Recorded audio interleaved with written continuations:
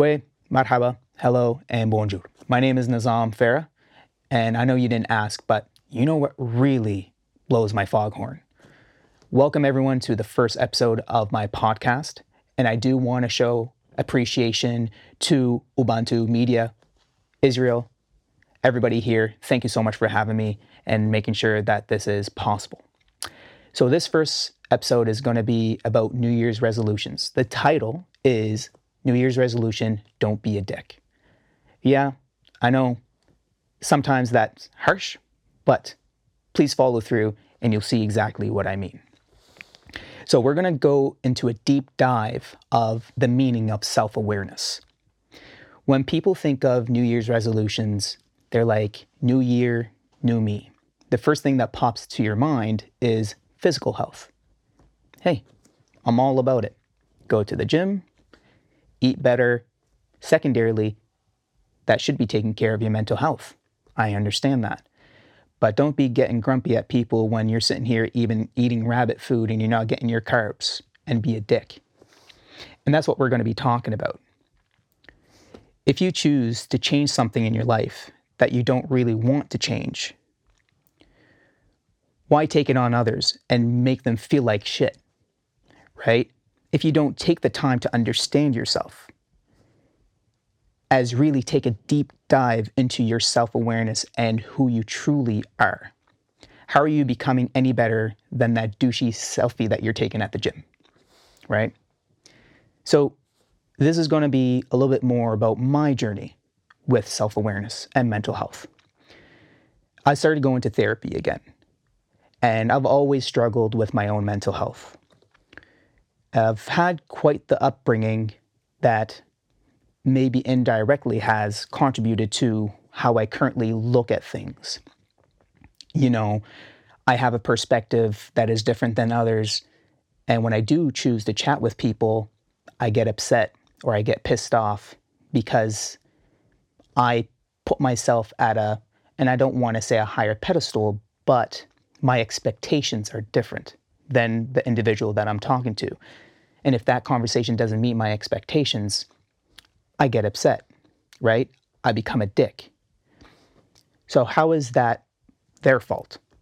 I'm choosing to place myself in a different perspective that is not ideal for every day or today's views, right? So I want to take this opportunity to explore myself, and I want you to explore yourself and not judge or give up, but really take a deep dive into your own self-awareness. And this is really good for anyone.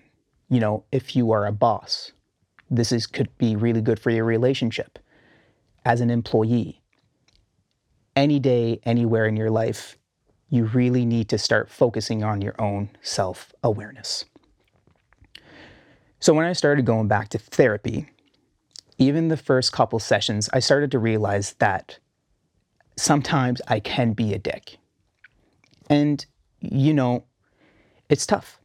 It is really tough.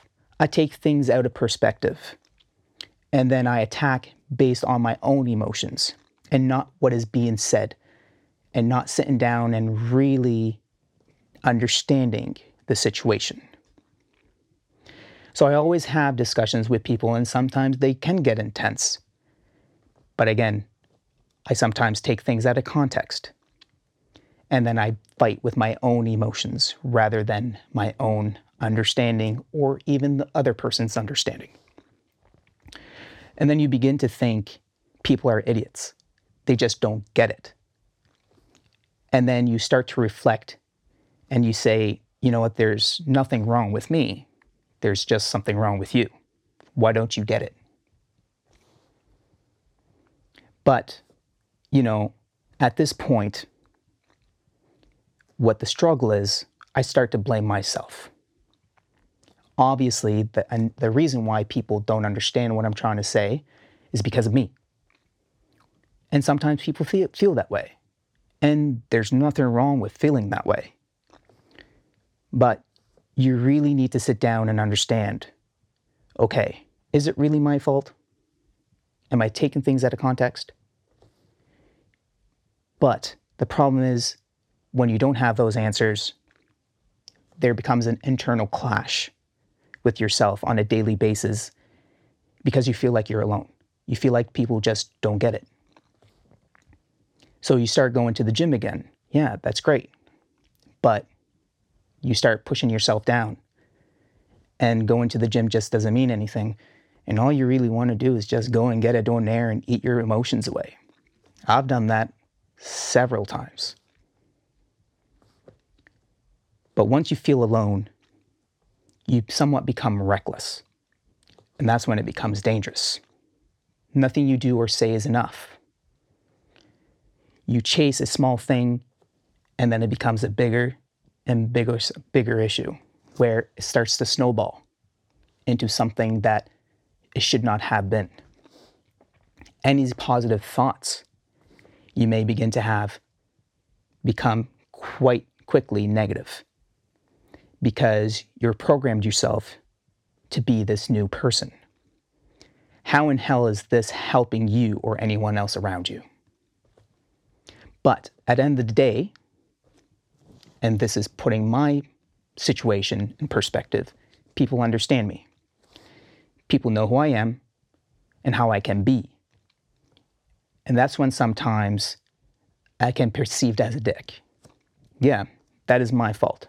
But I am starting to work on my self-awareness, where instead of clashing out with people and not understanding where they're coming from, take a step back, listen, ask more questions, and start putting things into a better perspective for yourself where you do understand it. And instead of answering with emotions, you're starting to answer with more sense, right? You're not being offensive anymore. Now I began to see how people truly feel rather than react and what they say, placing myself in their shoes. How would they feel when I do react this way? Nobody wants to be attacked, especially if you're just having a regular conversation. Again, back to having a conversation with your spouse, your boss, or one of your employees. It's really good to take a step back, understand what they're truly trying to say, and then answer with sense rather than answer with emotions, because that doesn't help anyone.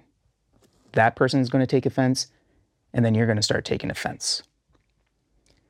It's going to make other people feel better about themselves and about the discussion itself. Probably it all comes down to not being a dick. Make sure that when you are comfortable with yourself and your previous experiences, you are ready to take the world by the genitalia and live on with your good life. So, friends, that's the end of the first episode. Thank you so much for listening in, and I can't wait to see what else I'm going to show you.